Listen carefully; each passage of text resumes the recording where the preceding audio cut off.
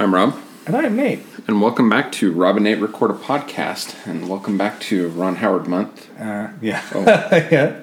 It's the appendix. Welcome to a theme month.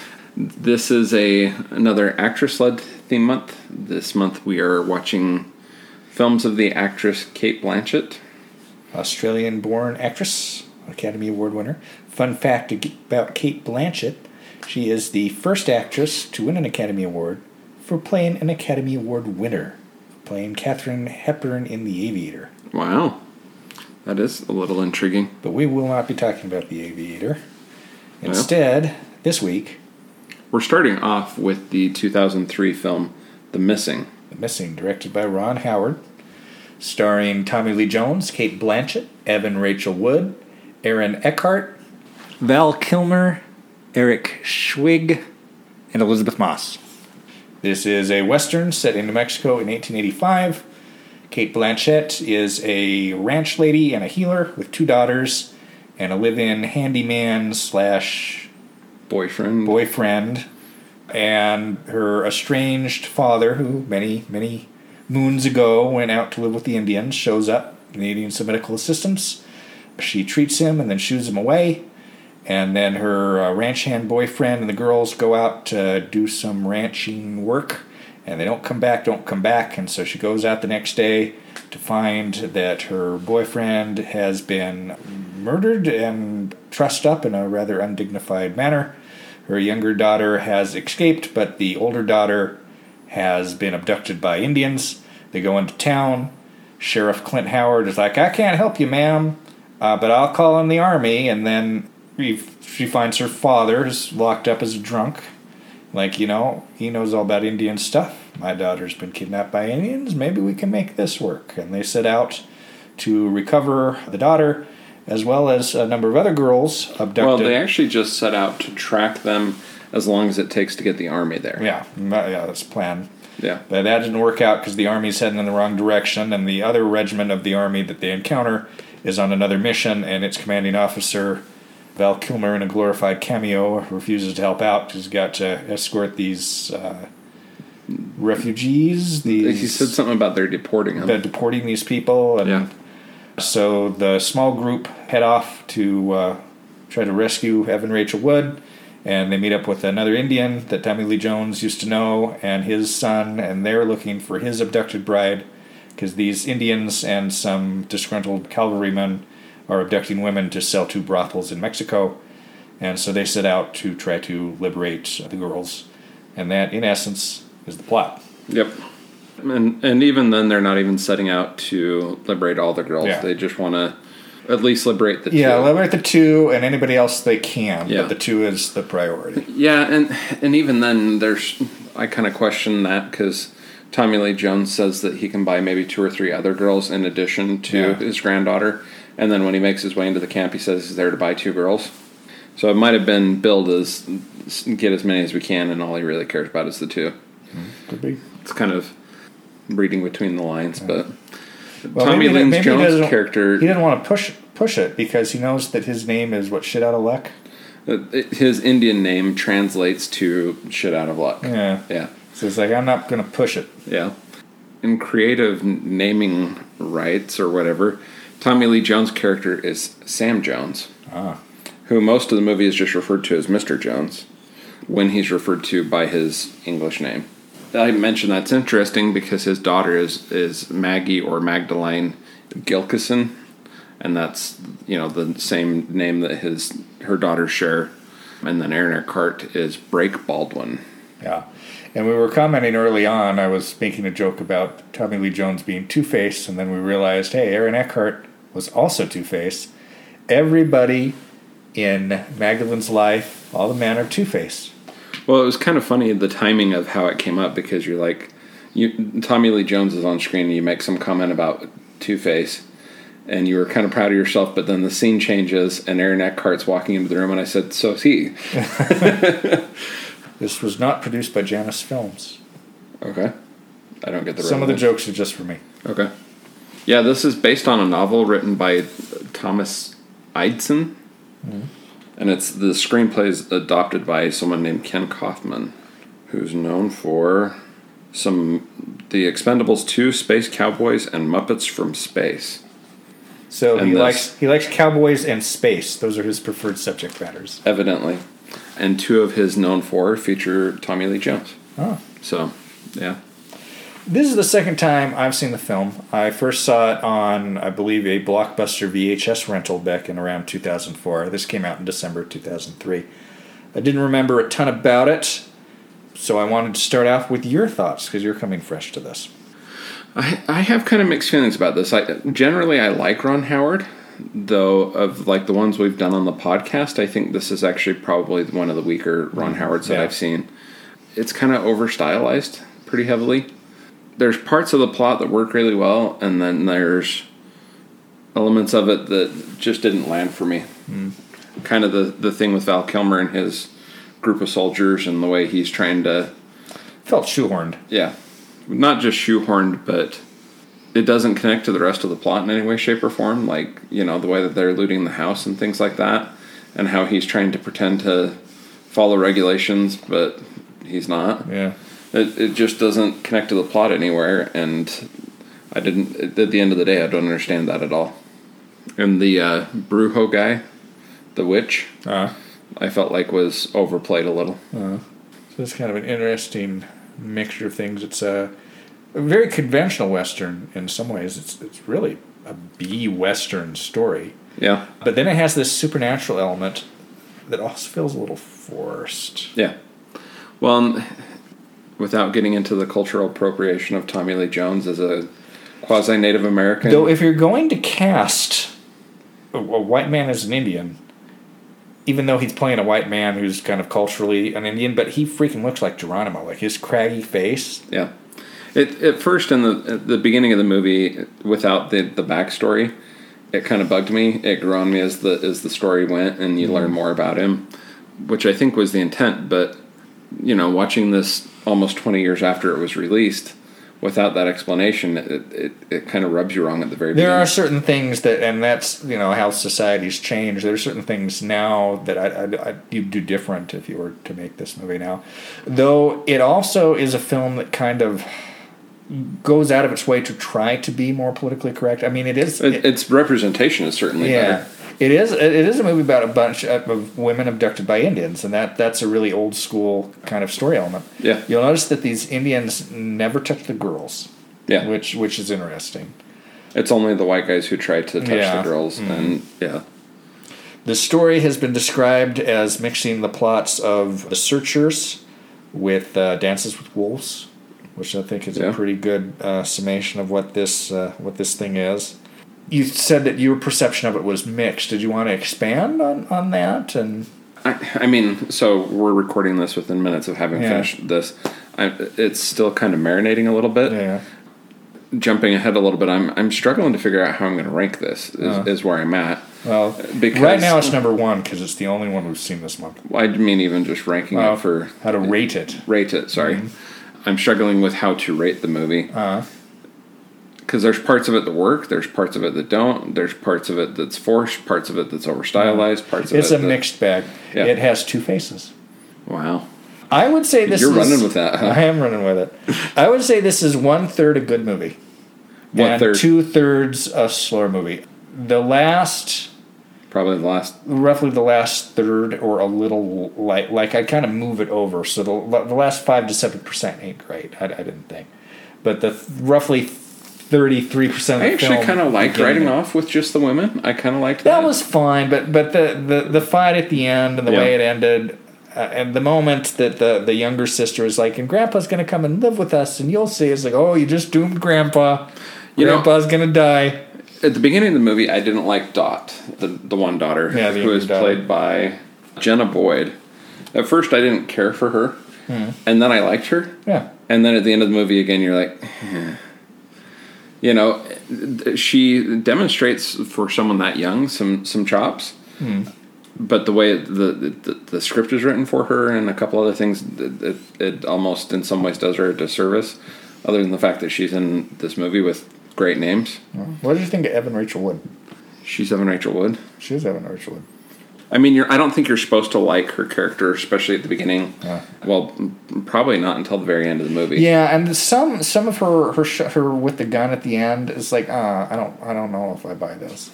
Well, I mean, you're supposed to gather that she's toughening up through this experience. So her picking up the gun in that moment, I was actually okay with that.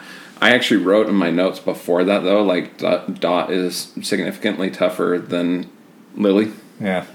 It made me nervous when she showed up on screen. I'm like, I don't know, Evan Rachel Wood in a Western setting? It's all sorts of chaos comes from that. Well, and she's basically trying to get out of the Western setting. She wants to get into the city. She wants to go to the fair with her neighbors, and yeah. That's what she does in Western movies and TV shows. She tries to escape them. These are Westworld jokes. The one series I haven't started yet. Oh, okay.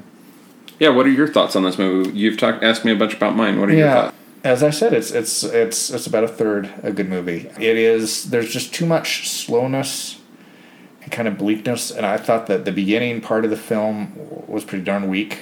It does improve fairly significantly. Again, you got around 30-something% of the film that's a solid, rousing at times. The score is fine. The Cate Blanchett Tommy Lee Jones relationship is really supposed to be central to the film. It's really kind of the subtext that's supposed to be about these two people reconciling. That doesn't entirely work. Like most everything in the film, it just doesn't entirely work. I like certain things. I like when they hooked up with the other Indian that knew Tommy Lee Jones. I liked unexpectedly because the Indian doesn't speak English. Tommy Lee Jones speaks Indian. And Cate Blanchett wants to communicate with him, and they've realized that they both speak Spanish. I liked that. It was kind of an unexpected little twist. So they're all talking around each other? So they're all speaking in... and there's a lot of subtitles in this film.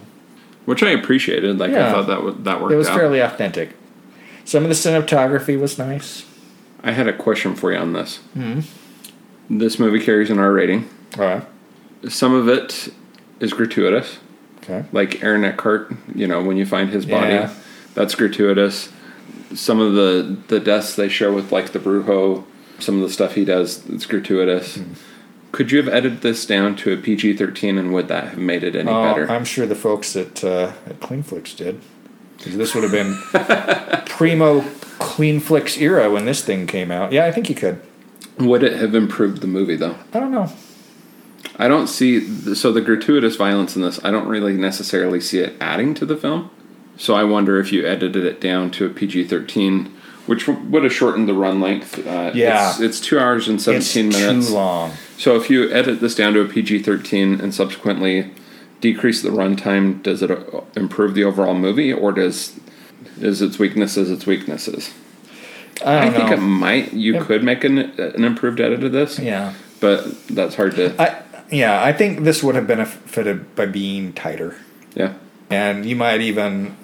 I liked the Clint Howard, Rance Howard scene, but you don't really need that. You could edit that out, and you could edit out Val Kilmer's portion. There's a number of things you could do to streamline this, but it really should be like an hour and 45 minutes. It should not be 2 hours and 17 minutes.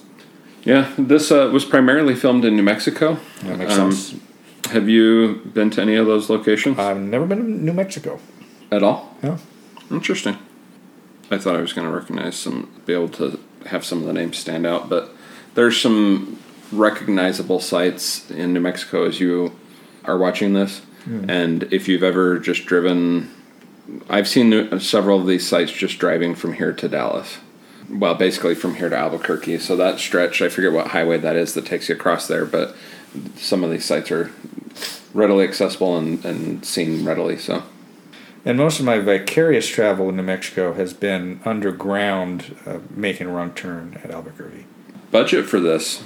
$60 million. That's a big budget. This was not a success. It made $38.4 million at the box office. It was quite a disappointment, especially for Ron Howard, who generally makes money. Yeah. Its domestic gross was a mere $27 million. Critics were kind of lukewarm on it. It has a 58% rating on the Rotten Tomatoes with a Metacritic score of 50%. It has a IMDb aggregate score of 6.3 stars. I did just find an interesting piece of trivia about this that might explain one element of this at least. This is coming from the trivia section of IMDb. Val Kilmer, who lives on a nearby New Mexico ranch, agreed to a cameo in this film, secondary to his work with New Mexico's film investment program. So that's where the Val Kilmer connection in this comes from. Hey Val, can you spare a couple days shooting playing a deeply unlikable man? Yeah, I can do that. Tommy Lee Jones and Eric Schweig learned some Chiricahua Apache for this film. Their instructors were 2 of the last 3 remaining fluent speakers. Wow. All of the Native Americans in this film were portrayed by Native Americans. Good. That's good. Tommy Lee Jones also portrayed a tracker in The Hunted, which came out the same year, and which also featured Jenna Boyd, who plays his granddaughter in The Missing. This is the last Ron Howard film to be scored by James Horner. Their first collaboration was Cocoon. Scoring this is decent. Yeah, it's a decent score.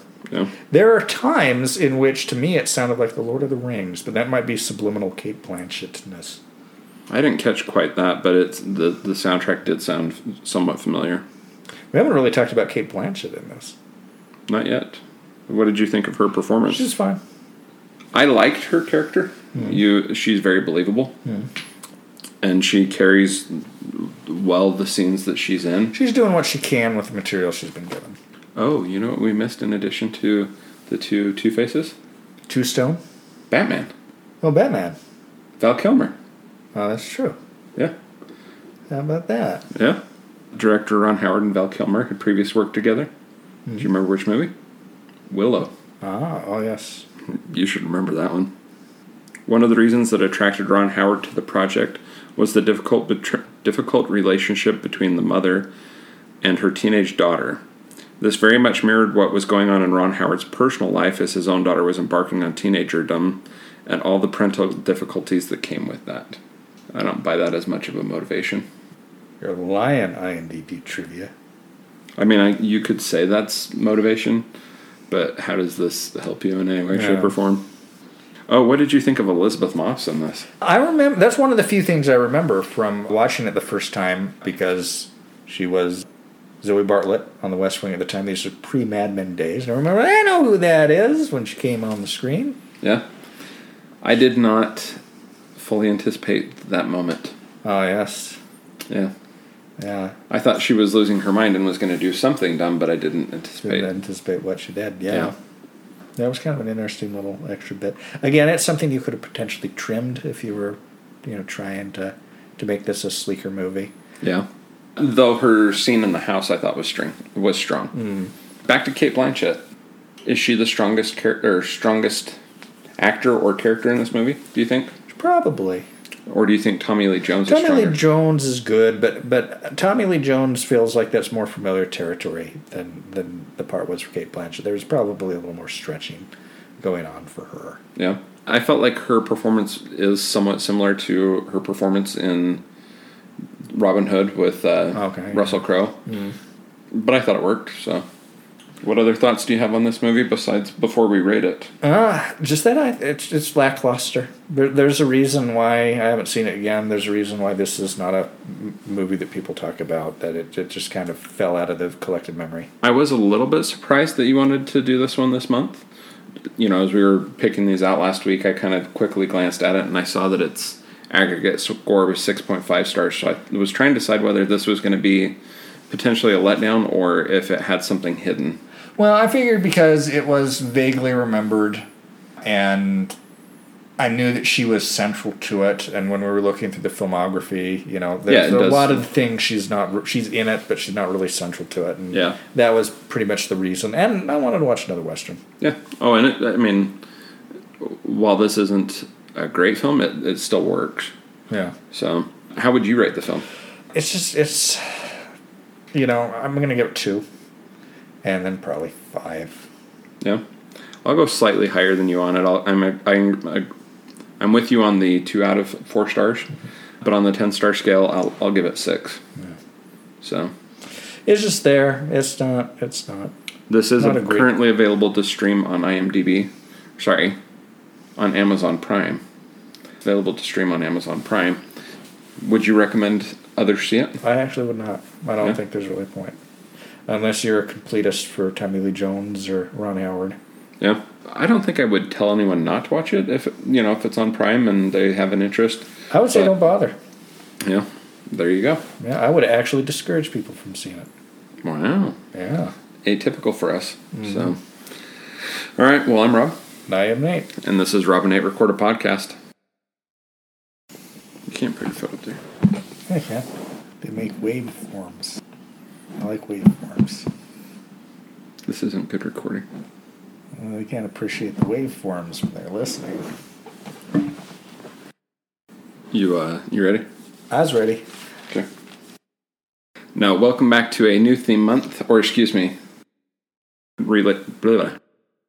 Some of these advertisements, though, about, I think it was like customized shirts. It was very conservative, I guess you'd say. It was one of those, if these colors offend you, and I'm like, I want to get one. It's going to say, if these colors offend you, your position might be reasonable. I'd like to know more. Nice. If we ever get to a point where we open a merch shop, we'll have to have one of those shirts in our store.